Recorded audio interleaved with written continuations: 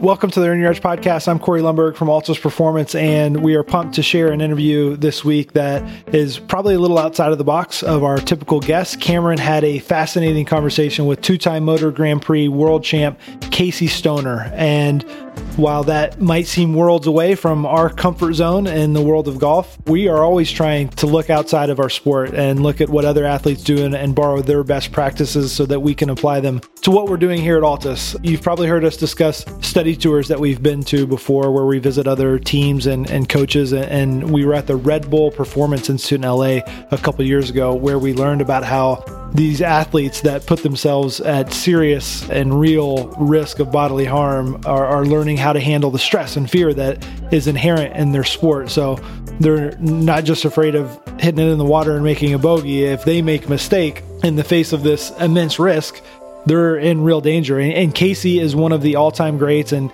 he's flying around a track with no roll bars or the protection of a car. And one small mistake means big consequences. But he has figured out a way to cope with that accompanying stress and, for lack of a better word, perform fearlessly. So if you're like me and are not all that familiar with the world of racing motorcycles, don't tune out.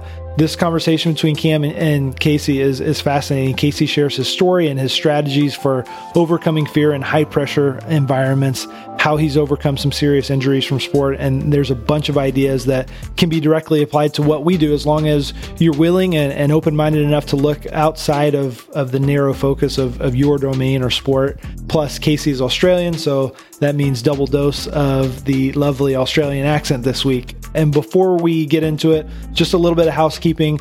We're running a giveaway for 3 of our listeners to win a custom set of Titleist Vokey SM8 wedges. So head to our Instagram for more details on that. That runs through February 11th.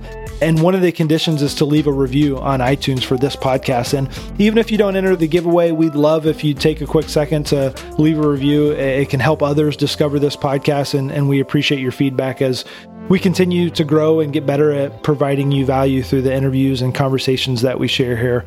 But I know that you're ready to get to this one. A quick shout out to our friends at Total Golf Trainer. The Total Golf Trainer line of products are designed to provide instant feedback for golfers of all skill levels to help solve a wide variety of swing issues. And we haven't really seen an issue that it can't solve, from path issues to improving club face control and even body mechanics. Pretty much any issue that you have, the Total Golf Trainer can help. The 3.0 kit is the first multi-tool training aid that is completely custom to your golf swing with the easy-to-use adjustable training rods that can be attached to your club or your body, and you can increase or decrease the difficulty level so anyone from juniors to beginners to pros will all benefit. We've enjoyed getting creative to find all the different ways that we can use the Total Golf Trainer, and they've got some great videos on their website that show it in use. So to learn more and watch those videos on how to improve your game with the Total Golf Trainer, visit TotalGolfTrainer.com or find them on social media at Total Golf Trainer. But now, on to our episode. So the place I'd like to start is building some context for the conversation, given that most people that you would talk to, in fact, I'd hazard a guess at say 99.9% of humans have no idea what it's like to, number one, ride a motorcycle, let alone ride MotoGP. So if we can use that as a starting point, maybe you've put yourself in a position where you've met someone at a cocktail party and they're interested in what you do or did, and you had to describe for them what it is that you spent eons cultivating and then competing at a world-class level.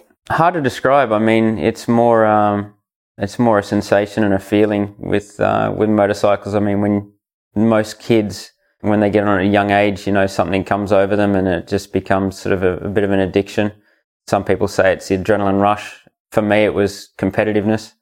I liked, anything with a track. So the more I could do something, the better I could get at it, even at a young age. That's all I wanted to do. So yeah, being able to make a career of something that scares the hell out of you at times and is a little dangerous was really fantastic for me. It gave me everything that I wanted in terms of it's physical, mentally demanding. Like I said, it scares you, and whether that is what adrenaline actually is or not, it's something that I've thought about quite a bit. But yeah, just having a sport that I feel covered every base in terms of, like I said, having to overcome fears, having to be physically fit at a very, very high level. And then at the same time, you're trying to do everything to that fine detail with intense. And that's something that I really, really enjoyed. Like I said, anything that I can continue to do and see improvements and do improvements, I absolutely loved it. Yeah, you hit on many threads there that I hope to kind of pull on in the conversation: the fear, the risk, the splitting hairs, the difference makers between succeeding or not succeeding in a race or a season. And we'll get to those depths, hopefully, getting to unpack the conversation very granular level. But before we get there, maybe a different way to ask a very similar question is, when I'm around some of the best players in the world and they're playing in pro-ams, they're playing with recreational golfers who know golf only through the lens of playing at their local country club. And they ask the question about, well, what's it like to play Augusta National in major championship condition? Or even sometimes you'll hear players and caddies as they're prepping for majors. One that comes to mind is Chambers Bay. Jordan was successful in winning the US Open there. And the conversation was tossed around, okay, what would his caddy, Michael Grella, go around and shoot at Chambers Bay, or any major championship golf for that matter? So the task and the difficulty of playing major championship golf is put into context in those types of conversations. So can you give the listeners a view inside the helmet into the ins and outs of a race, the speed of the bike, the G's that you're pulling, et cetera, et cetera? Very, very difficult to explain.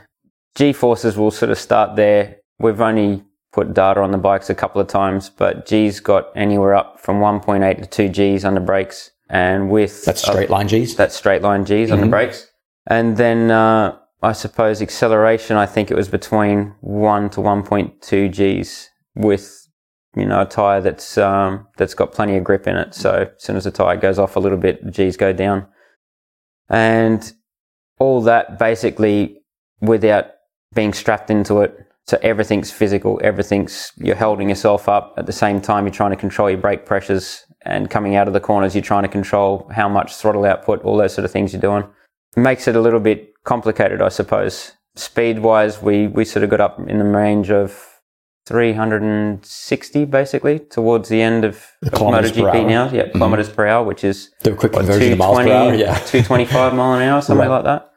I don't have it off the top of my head, to be honest. It sounds good to me. So yeah, a little bit quick, and we don't have any roll cages or anything like that around us, so it's pretty much as fast as you can go. Like I said, without having safety around you, you're not strapped in like you are in a race car or anything like that.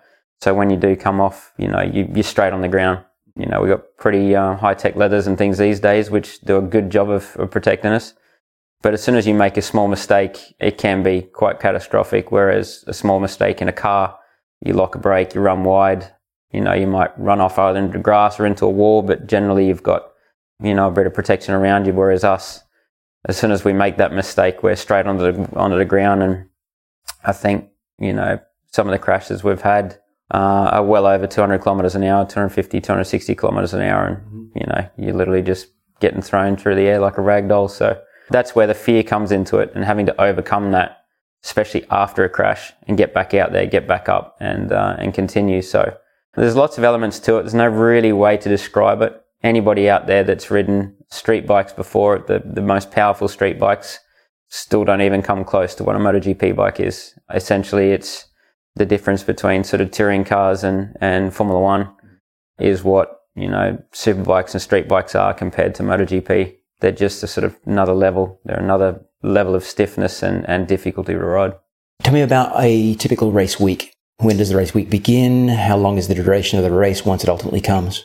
Race week just starts Friday, Saturday, Sunday, but normally we get there around Wednesday, start discussing everything with the teams, etc. Thursday there's promotional work, all those sort of things, but we do not get on track until Friday. So there's sort of no practice rounds like you get with golf, but we do get our practice sessions, which are Friday, qualifying on Saturday, and then normally race on Sunday, which is about 45 minutes, our races.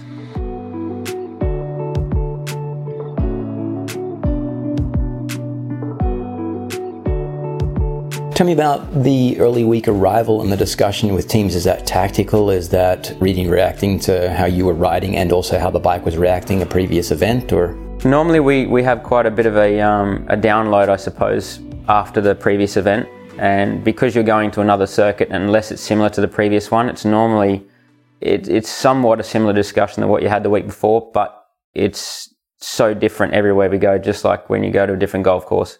It's so different, the conditions that we're basically discussing for the coming race, not too much about the previous one. In general, you have a fairly similar base, I suppose, throughout the season. To follow. Yeah, pretty much.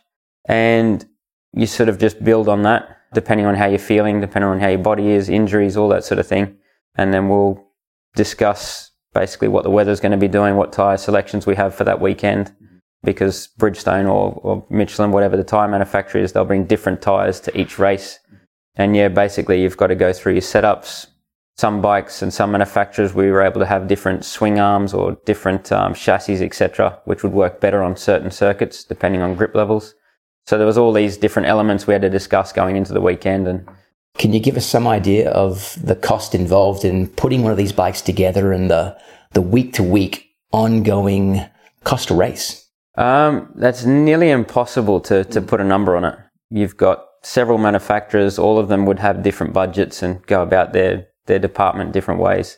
The only thing I knew at one point, it was 2.5 million euro to lease a bike, which was a second tier bike, basically, not a factory bike, because they are only given to certain riders. Mm-hmm. You can't just go up and say, I want to lease that. But some of the teams and riders could lease a second tier bike. I think it was 2.5 million euro each. And that doesn't include spare parts and things. So the prices go up from there.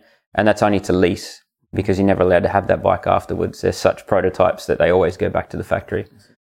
So yeah, that's about the only costs that I ever got out of it, because everybody likes to keep things, pretty close to themselves, and they don't give too much information away. Sure, unreal. And the length of a season, the number of countries you travel to?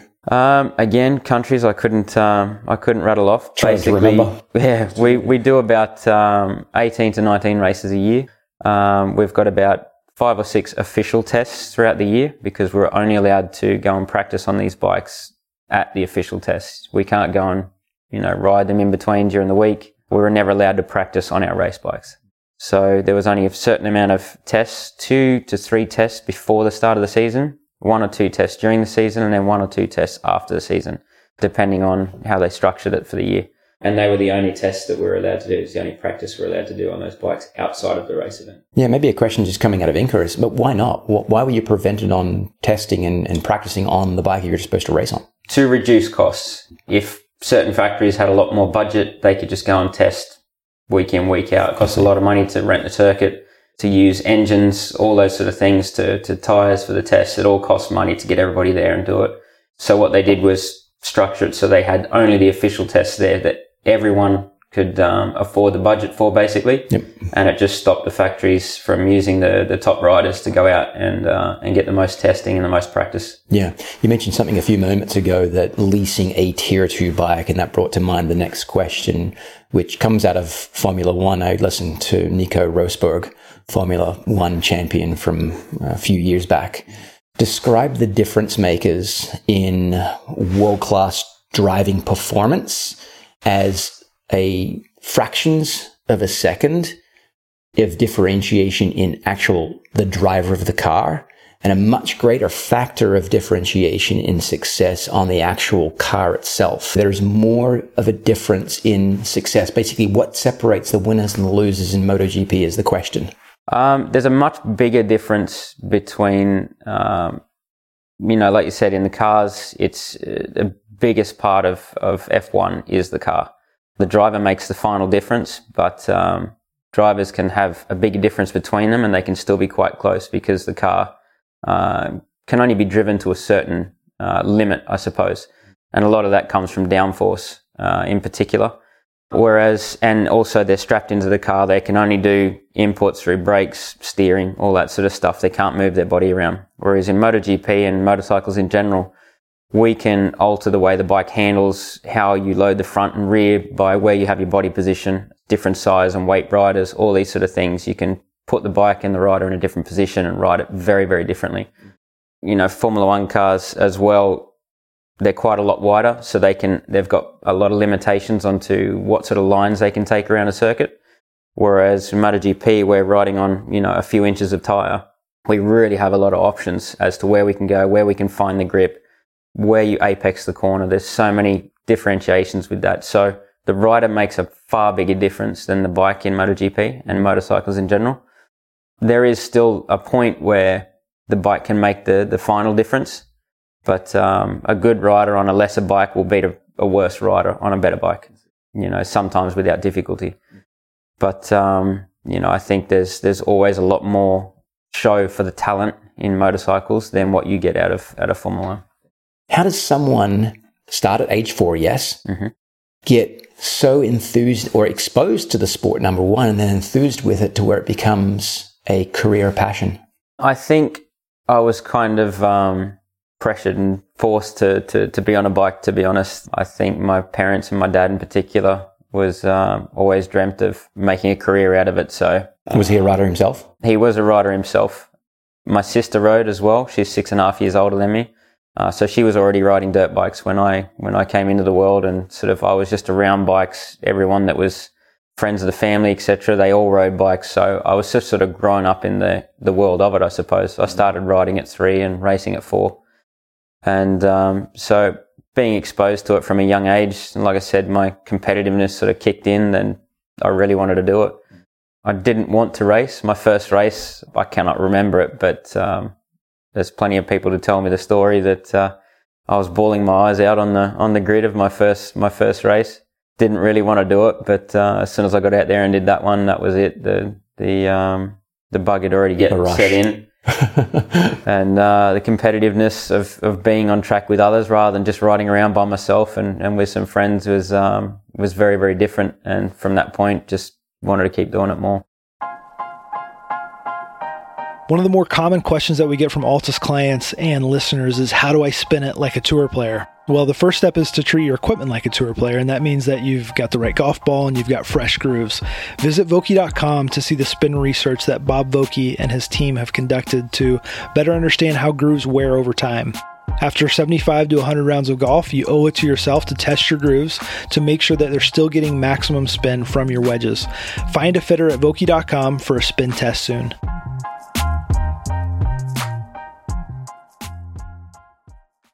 Even though you may not remember the race, 2 questions come out of that. Number 1, does anyone else remember how you described the feeling of the race that caused you to want to do it more? And the second part of that question is, did you win? And is that what fueled the desire to do more? No, the first day I think I just finished mid-pack.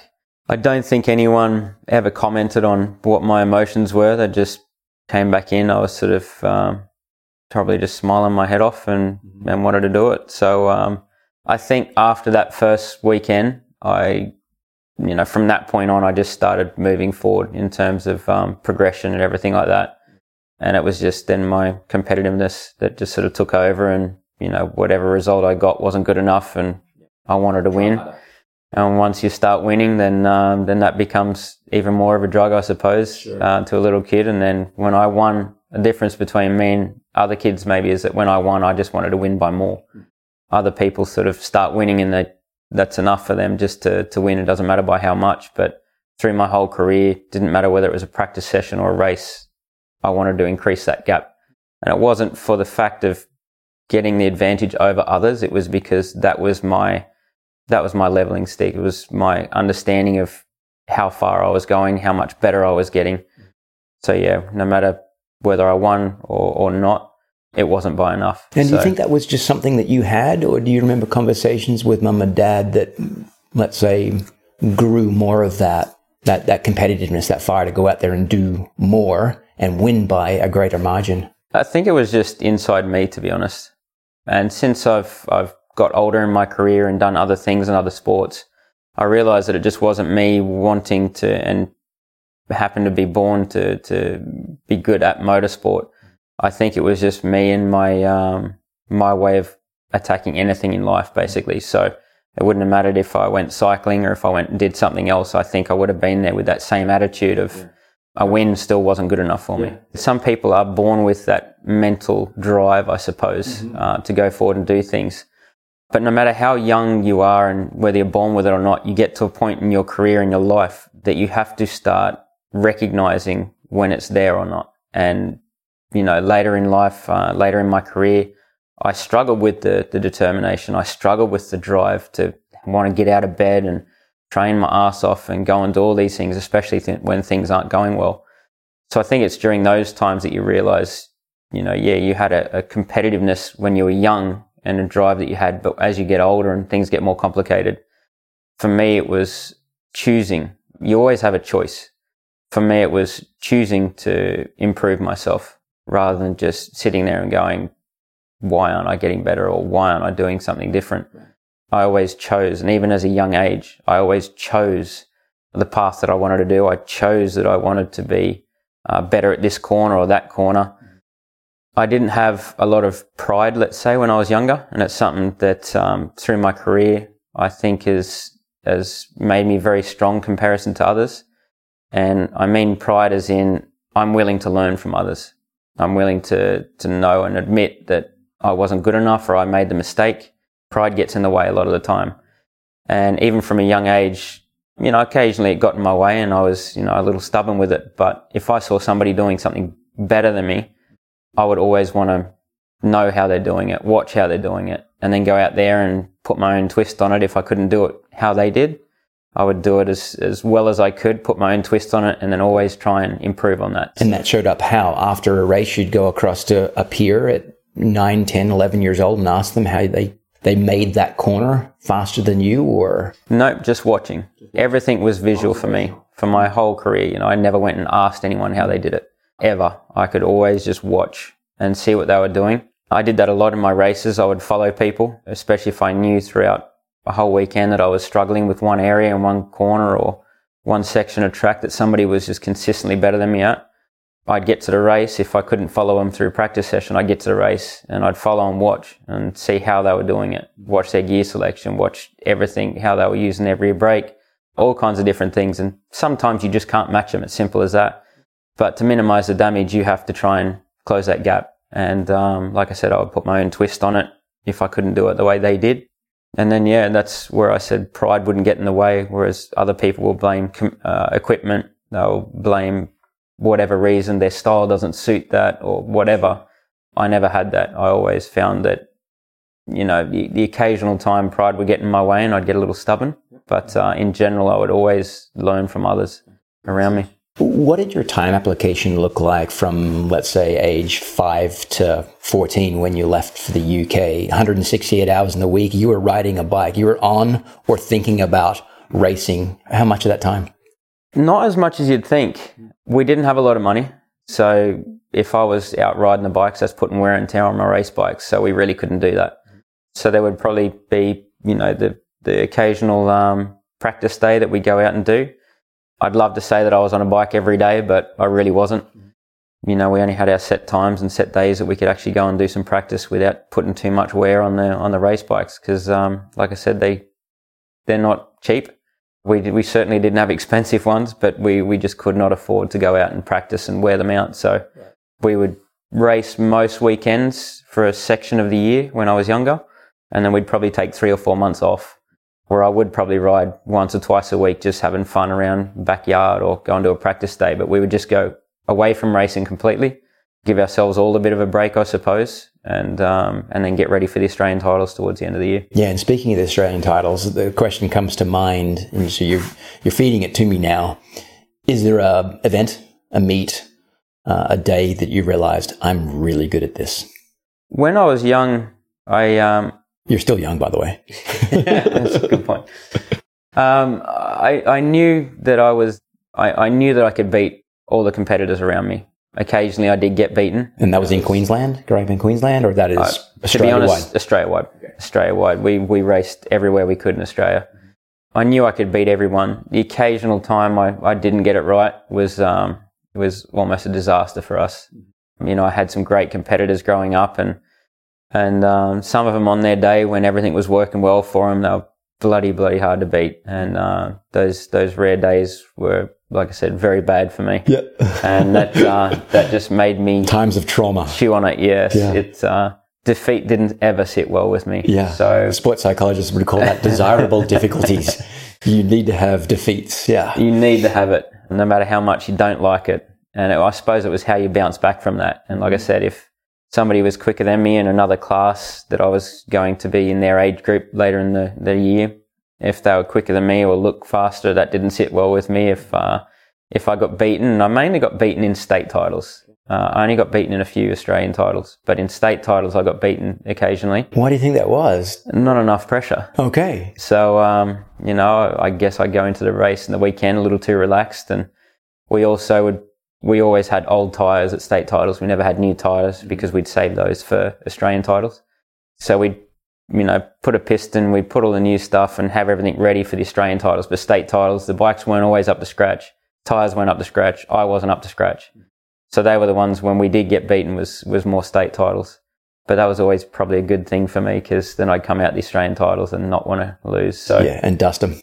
Most of the time. I definitely got beaten a couple of times, but it was always, down to the final line. So yeah. Was your dad the mechanic? Was your mum the mechanic? Were you the mechanic? No, Dad was mechanic. Okay. When I was by 14, trade or? No, not by trade. Just by choice. Yeah, it was, you don't really have a choice of having a mechanic, especially when you're doing it in budget like we were. Sure. You didn't really have all the luxuries of different things. You go to dirt track events these days and just about everyone turns up with, half decent trailers and nice, fresh new bikes and all that.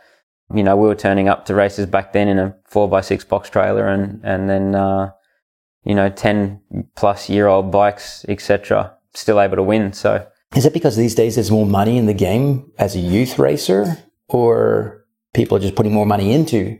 I think there's more money in the Australian economy in general, and people just don't seem to think they can get there without spending money in certain aspects. So people either race with all the latest equipment most of the time, or they don't race at all. And you can get by on a very small budget, especially in dirt track. So it's a fantastic sport basically to get yourself through. You don't need the latest and greatest. With motocross even you need new tyres, you need fresh edges on them to be able to perform well. Yeah. You do need that last bit of horsepower, etc., to, carry you through some of the times. With motocross, you do need good suspension on motocross. Whereas in dirt track, we got away with very, very basic things. So it's quite a good sport, I suppose, to grow people and kids.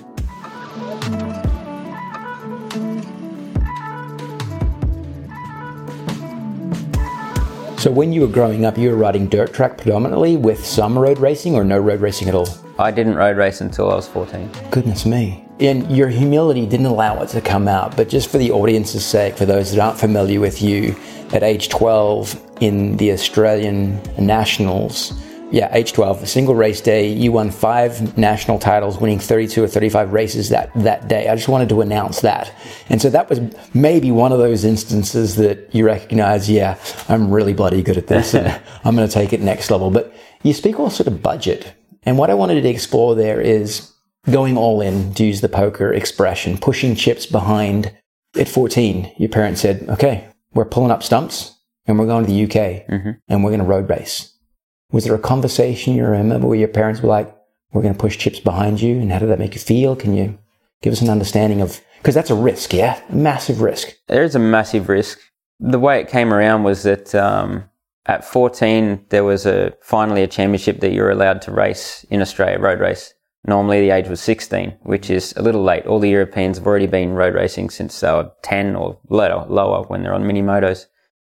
So finally there was an ADCC championship in Australia and we went, got my license, but you needed to join a club to be able to race in Australia.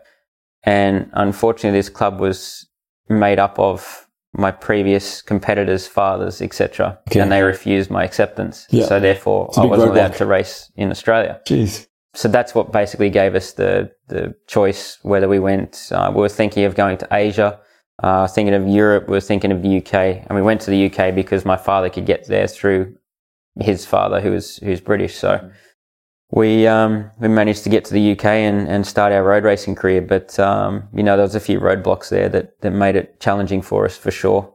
But there wasn't really a moment that my parents said, we're going to put everything behind you. I think, through my whole career, it was kind of clear. Like I said, even when I was young, they stuck me on a bike. They sort of pushed me through the whole thing, I suppose, living a bit of a dream through me. And at the same time, they did some pretty incredible things for me to get me where I ended up today. So, there was a lot of sacrifice, a lot of family sacrifice. My sister had to stay back in Australia as well she already had a child back in Australia. She's 6.5 years older than me. So yeah, she stayed back in Oz while we went overseas and, pursued my career, I suppose. Yeah, and then you get overseas and you start road racing, something you'd never done before. Number one question is, how different was it? And number two is, from 2001, I guess when you went over there or thereabouts, to when you joined MotoGP, tell me about that evolution of upskilling, getting better at racing, getting better at doing something that you wanted to do for a career at the highest possible level that Mick Doohan and Wayne Gardner did. I suppose road racing was a bit of a tough thing. We already knew we were doing pretty well in terms of, who we were riding with in Australia. We got some good advice from people that I'd been able to ride the 80s with. I wasn't allowed to race, but I was allowed to do a little bit of riding when I was 13. And, we knew we were doing okay at road racing. And to be honest, when I was that young, I never sort of thought about, the difficulties that might be ahead. So still at that time, I sort of had no doubt in my mind that, I could make it into the top category in MotoGP, or 500s at the time, and make it there. And then I suppose the further you get along into road racing, we did very well in our first years. We were very quick, won championships that we were in, proved that we were good enough to go into world championships. But then we had the roadblock of being Australian, no sponsorship, no money behind us. So trying to find the right rides with competitive machinery was then, a very big roadblock for us. When did sponsorship come around then? This was all self-funded till what point? We got sponsorship just enough to get by, basically, and fund racing. If we didn't get sponsorship in the first year, in the first probably 3 months of being in the UK, we would have to come home. Just $3 to £1 at the time was just, ridiculous. We just couldn't survive it. Big rate limit around. But there was a couple of there was a leather manufacturer and a helmet manufacturer that backed us when we were over there, gave my dad a job, and that allowed us to get around and get through the championship, get noticed, get picked up for other teams, and get us by those first couple of years, to be honest, before we went to Grand Prix. But yeah, being an Australian, it's, the whole circuit now is very European, and they love their European riders because they get more out of it. Yep. So they don't really want to see an Australian kid, give sponsorship to an Australian kid when they can give it to an Italian, a Spanish, a German kid. So sure. That made things quite challenging for us at the beginning, for sure, to get our step forward. Yeah. Were there role models along the way as you started road racing that you sought advice from, how to navigate the improvement curve? Not so much with improvement with things. I'd say the people that I learnt the most from in terms of moving forward with my riding was probably one of my team managers, Lucio Cecchinello, learning how to read data and where I can improve from reading data. What sort of data are you talking about? We can see, your brake pressures, you can see your suspension travels, you can see your speed curve. So basically, when we're putting it back to back against somebody else who's quite fast, you can see where you're gaining, losing, where you're better, where you're worse, where you're braking too early, too late. All these things you can see, and it's quite tricky to understand how to read it at the beginning. So learning how to read that correctly really helped me learn where I needed to pick up speed. Coming from dirt track, I did everything on the rear wheel. You didn't use a lot of brakes. You didn't use the front end a lot. You always wanted to be sliding as much as you could to keep off that front end. Whereas road racing is quite the opposite, especially in the lower categories. You need corner speed. You need to rely on that front end. You need to run that speed through the corner, which didn't really sit well with me coming from dirt track. So it took a little bit of time to learn those sort of things. And essentially it's why I got better the bigger categories I went up from 125 to 250, and then I got to MotoGP and found my place, because more similar to dirt track, I can control the rear wheel. I can feel it through the speed. I had more power, which I enjoyed a lot more, whereas the lower categories is where the Europeans grew up, running those corner speeds, those small bikes, knowing what they're feeling with that. And that took me a little bit of time to get used to. Yeah. 2007, I guess the many questions one would like to ask about achieving the pinnacle in a sport. First being, how did it feel? And then the second being the rebound after you get to the top of the mountain and there's no one to look up to. You're looking down at everyone around you. Can you speak to that? Not really. I've never been that sort of person. Even when I was in dirt track, you said I won all those races in that day, and we were the best in Australia at the time.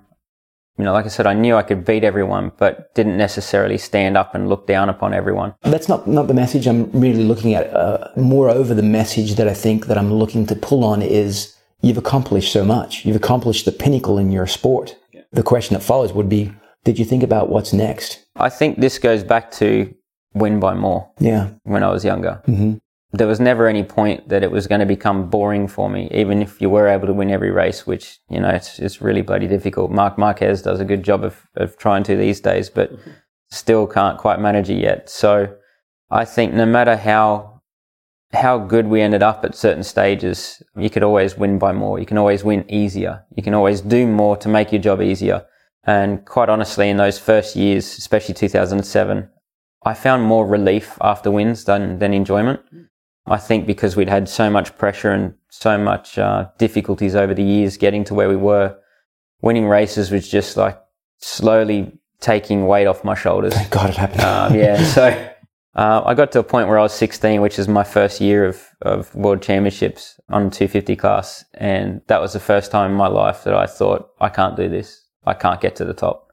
It's too hard. I had an engineer that year that was very difficult to work with. And it was my first year in, so I thought he knew best. He'd been there working.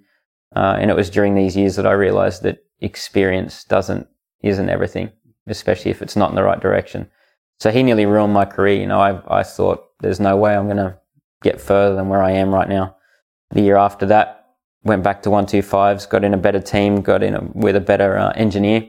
And he brought the best out in me. He was working with me to try and get as much data from me rather than telling me how I should be doing things. He's wanting to know what I want from the bike and what I want to improve things. So that really helped me. But it still seemed to be, until I won that championship, there was just a massive amount of weight on my shoulders, probably put there by myself, half of it, that, like I said, was just slowly getting released after I won race by race. And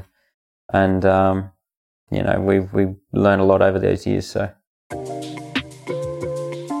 let's take a quick break in the action to recognize one of our partners, Under Armour. It's Under Armour's mission to make all athletes better through passion, design, and the relentless pursuit of innovation. And that ethos or mission statement couldn't be more aligned with the Earn Your Edge podcast. We're thankful to be powered by Under Armour.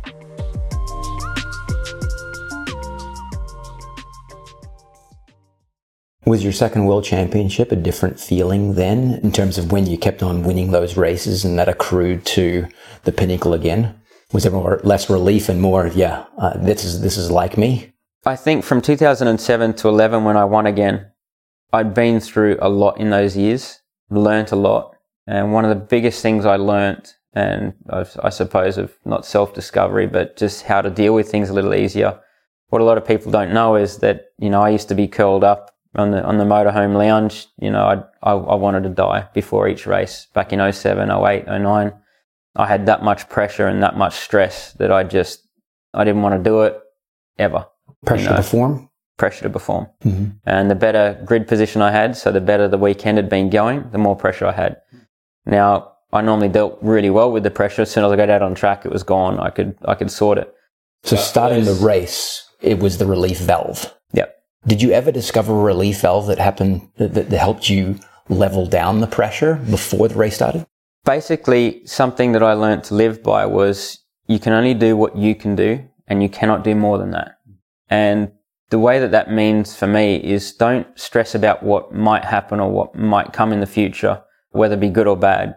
Just do the best you can, prepare the best you can, and you can't do more than that. So as long as you've given it your all and you've given it your best, be happy with that. Whether you make a mistake and you crash out or whether you go and win the race. And it really helped me to realize that, I didn't have to put so much pressure on myself. I knew that I'd done the training behind the scenes. I knew that I'd done all the hard work going into the race. What more can I do? And it helped me sort of, I suppose, accept defeat a little bit better as well. Knowing that, hey, this guy was better on the day. He kicked my butt. They got it right better than we did. Time to go to work next week and see what we can do better. It didn't give me any less drive, but it certainly helped me go into the races. I could sit on the grid before the race completely stress-free, just knowing that as long as I've done my work and I've done as much as I possibly can, I shouldn't be ashamed of whatever result I get. And I think a lot of people would have that inside them, that whole stress of missing that shot or making that mistake in a race, and having that in your head is going to train yourself to be thinking about that constantly. Sure. It becomes a heavy burden to carry, doesn't it? Exactly. And I learned how to carry that burden, but then I learned how to not carry that burden. Yeah. And then I became a lot more dangerous when I didn't carry that burden. Right. So I used to really almost enjoy the races then.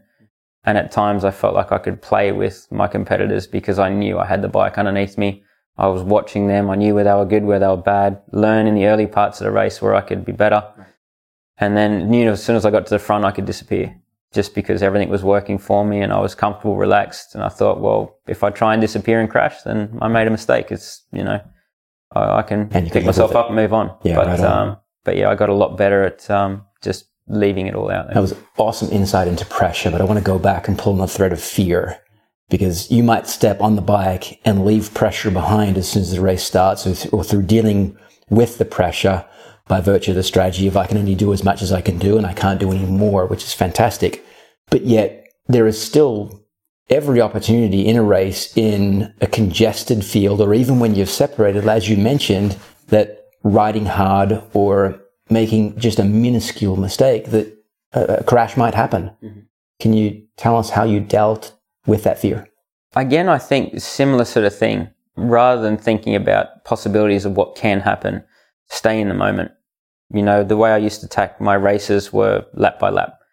So lots of people like to, let's say, envision what's going to happen. They like to plan what's going to happen. And when things don't go to plan, what do you do then? So for me, I used to just stay in the moment. And like I said, I would reset after each lap. Each lap was a complete reset for me. So I would never think about what might happen or what could happen. I would just stay in the moment of what was happening. Right.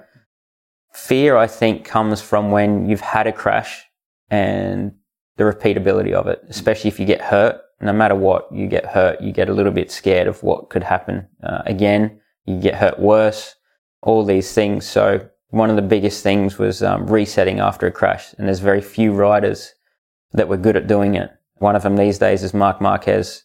I felt I was very good at it myself as well. What did resetting after a crash, after an event, look like? After an event's quite hard because you've got no way of getting straight back up and straight back out there. Mm-hmm.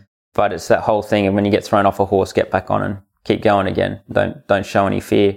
And that's to yourself. And especially when crashes happen, you generally know what you did wrong. Mm-hmm. And it might have just been the smallest mistake. So basically we'd go straight back to the garage, get back out and almost try and go quicker than what you were doing before. Because you knew what you were doing beforehand. And that little mistake was such a minute mistake. So don't make that again. Or at least try not to. But going back out there and getting on top of it immediately is much better than building back up again. Building that confidence I don't believe in after its defeat. I believe it's get back up and go straight back into it. But basically getting straight back up, straight back out there sort of gave you an immediate reset that you didn't have to think about it again.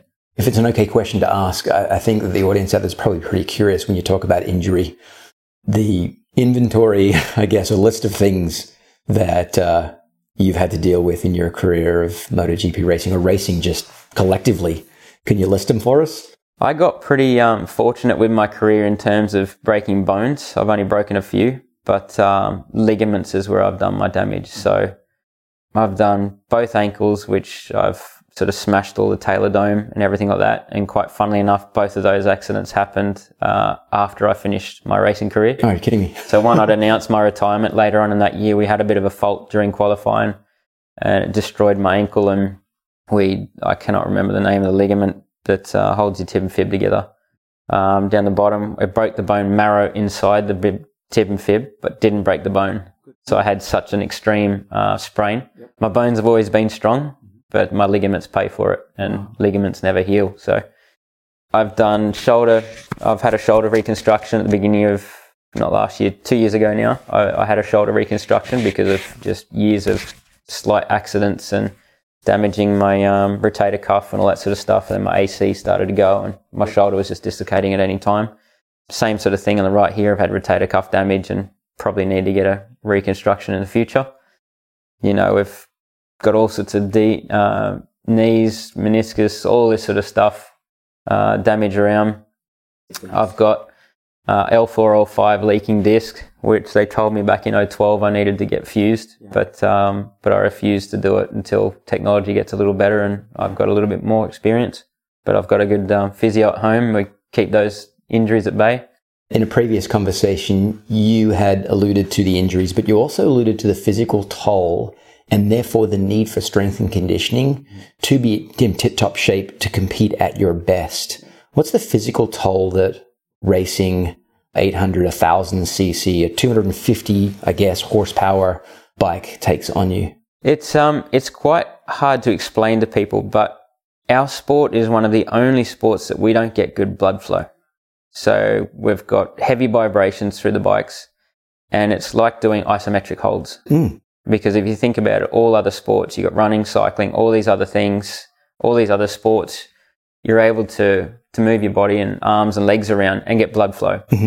Now, us on the bike, we don't get blood flow. Relatively fixed position? Very fixed positions and certainly not movements to create blood flow. So we're doing constant isometric holds, which, fantastic for cramp and things like that as well. They're a nightmare. We've got bikes that are running 120 degrees Celsius. So you're getting all the heat soak from that. We're wearing leathers. And when you can get a little bit of air on the straight, we're tucked in behind the screen. So we're just getting all that soak off the bike.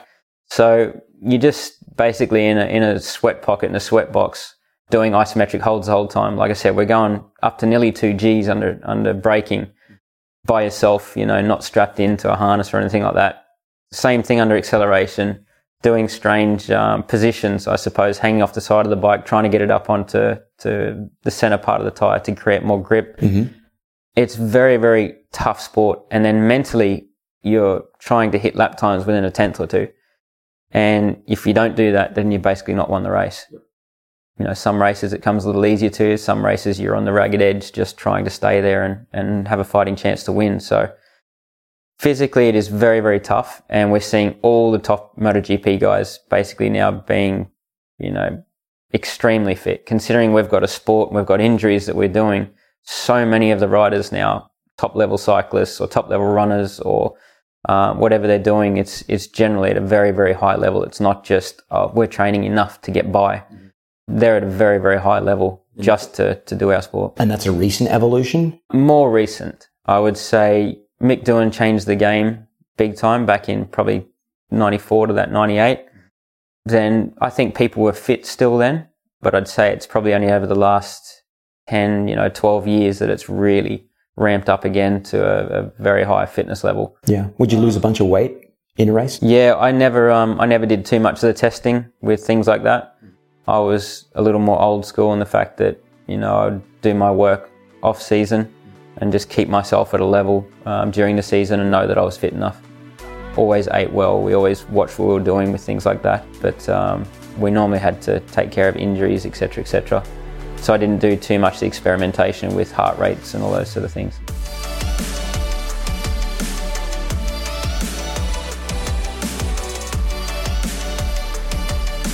We may have touched on this in the conversation, but I want to hear myself ask the question and give you a chance to reflect on it some more. We talk about performance superpowers. So in the context of MotoGP racing, what traits, what physical or mental skills do the best racers possess that those that are aspirant want to get to be the best need to possess? There are 2 or 3 things that come to mind, and again, we may have touched on them, and just we need to reiterate it. Very, very tough, to be honest. Again, because everybody is so unique in the way they go about their business. I definitely had my weaknesses. What would you say they were? I would say more with my riding style, in terms of I could be a little better in certain areas, a little more corner speed. Like I said, that front end that I never really learnt how to do compared to the Europeans. I'd say I could use a little more anti-wheelie on the rear brake, like one of my competitors, Danny Pedrosa, was extremely good at. I always said my weaknesses were in comparison to other people, but you couldn't have what everybody else has. So they might not have necessarily been big weaknesses, but on certain tracks and certain days, yes, very much so. Another weakness of mine was probably the fact that my body didn't break bones. It tore ligaments, and ligaments never come back to 100%, whereas all the bones I've broken have caused me zero problem once they heal again. There are worse breaks than others, of course, but generally bones don't create problems like ligaments do. That would have been a big weakness of mine that didn't allow me to put on quite as much bulk, because I had some early ligament damage, didn't get quite as much bulk. And then when you crash, that creates more issues and more injuries. But I'd say the rest of it was just, weaknesses in my riding style that, I always worked on, but could never quite get there. And so maybe the best way to answer that question, as you've done or summarized that, is that everyone at the elite level is unique, and their strengths, the superpowers, if you will, is knowing what their strengths are and knowing where their weaknesses are, so they can improve the flaw, the weaknesses, so to speak, or compete, race in such a way as to avoid having those weaknesses exposed, such that they would not be successful in doing what they're doing. Yeah. So, racing career over, what does life look like now for Casey Stoner? Pretty good, to be honest. I mean, I've been struggling the last year and a half now with chronic fatigue, which isn't fantastic. But family life is fantastic. I've got 2 beautiful children and a fantastic wife that we get to travel and enjoy now, not travel for work, which used to be a... I can attest to the size of the smile on his face right now, folks, as well. I never really enjoyed the travel for work, but I actually really hated it. But now I actually really enjoy travel, and I get to see places, and I get to see them with a different light. My eyes are different. They're more open to the things around me, whereas when I was traveling for work in MotoGP, I couldn't have hated it anymore. I just wanted to just take me to the hotel. I didn't want to go out and see and smell the roses. I just wanted to go to the hotel or to the track and get the job done and go home. So yeah, now I get to enjoy things a little bit more. I get to enjoy my golf, which is the reason we're talking. Exactly. Yeah, we're connected because of golf. So tell us about your introduction and also desire. Like, what does the mission map look like for you and the sport of golf? I got introduced to it from a friend of mine who worked with us in Grand Prix, and we used to go and play, 2 or 3 times a year around the world when we had a little bit of time. Normally in Kuala Lumpur in Asia, it was quite a few good courses around there. So we'd go and play there. Never took it really seriously, probably until I think beginning of 2017. I got my handicap, which was like, okay, let's start to play a little better now and try and improve myself. And from that moment, I thought, well, I'd love to get to single figures. That's my first goal, was to get to single figures, which I got to about 4 months ago. And that was basically within a year and a half of playing golf, because I had to have 2 7-month slots off, one with a separated with the shoulder. I had to take a bit of time off, and another time I just didn't have time for golf at all. So I had another 7 months where I didn't play at all. I'd like to use golf to see the world a little bit and meet some people. I've got massive amounts of respect for the pros out there, what they have to deal with, having people and spectators and everything right there watching them within feet.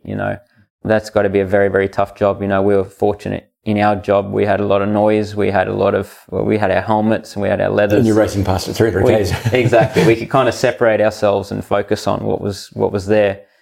And it's what the pros do in golf, but there's definitely a different element of pressure, I suppose, with golf and having everybody watch you and critique you in comparison to what we did in motorsport, where there's not as many people that have the opportunity to do it. So people can't really critique you quite as much, as they don't really possess the skills, I suppose, to do what we were doing. Whereas with golf, it can very much be taught. A massive extent of it. So yeah, I mean, golf is just an incredibly difficult sport. There's no way to possibly perfect it. And I think I really love that aspect of it, that there's just always more to do. Yeah. So yeah, I'm really enjoying the process of getting my handicap slowly down and seeing the improvement come. And when we do, a session like we did recently and seeing the improvements out of it is just, it's incredible. I'm glad you found golf, and I'm glad that we got connected, and I'm glad that golf is an outlet for all of those traits, those character traits, mental and physical, that you used to be so successful in your racing career. One final question. You've been awesome with your time. If there was a message that you had to give back to the 10, 11, 12, 13-year-old version of yourself. And it was a general message to all athletes out there, whether they're early in their development, they're in their teenage years, or even if they're a little bit further along, maybe they're almost ready for a professional sport or professional endeavor outside of sport. What would that message be? I would say practice with a purpose. I would say for all, young sportsmen coming up through, it's a hard thing for them to see the benefits of practicing with a purpose and making sure that you dot the I's and cross the T's, rather than just go out, I've got natural talent, I can get this job done. When you get older, it'll change. When you realize that everybody's good, you've got to find yourself different from the others. So you've got to work harder at it. You've got to apply yourself more and really look for your weaknesses and find out how you can improve them. Because if you can fix that when you're younger and when you're coming up and through, that's going to put you in a much better position than everybody else around you when time comes. It's very hard to see when you're younger, but basically even when you're older, it doesn't matter. It's just make sure that you're the hardest worker in the room. Make sure that you're trying to fix all of your weaknesses rather than avoid them, and relish the challenge. It's something that I really work on.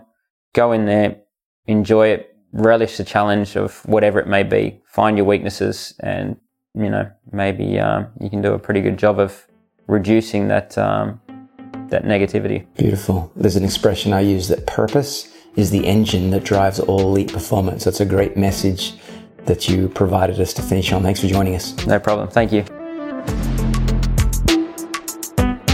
Thanks very much for listening to this episode. If you want to learn more about Altus Performance, go check out altusperformance.com. You can also follow us on Twitter at Team Altus and Instagram at Altus Performance.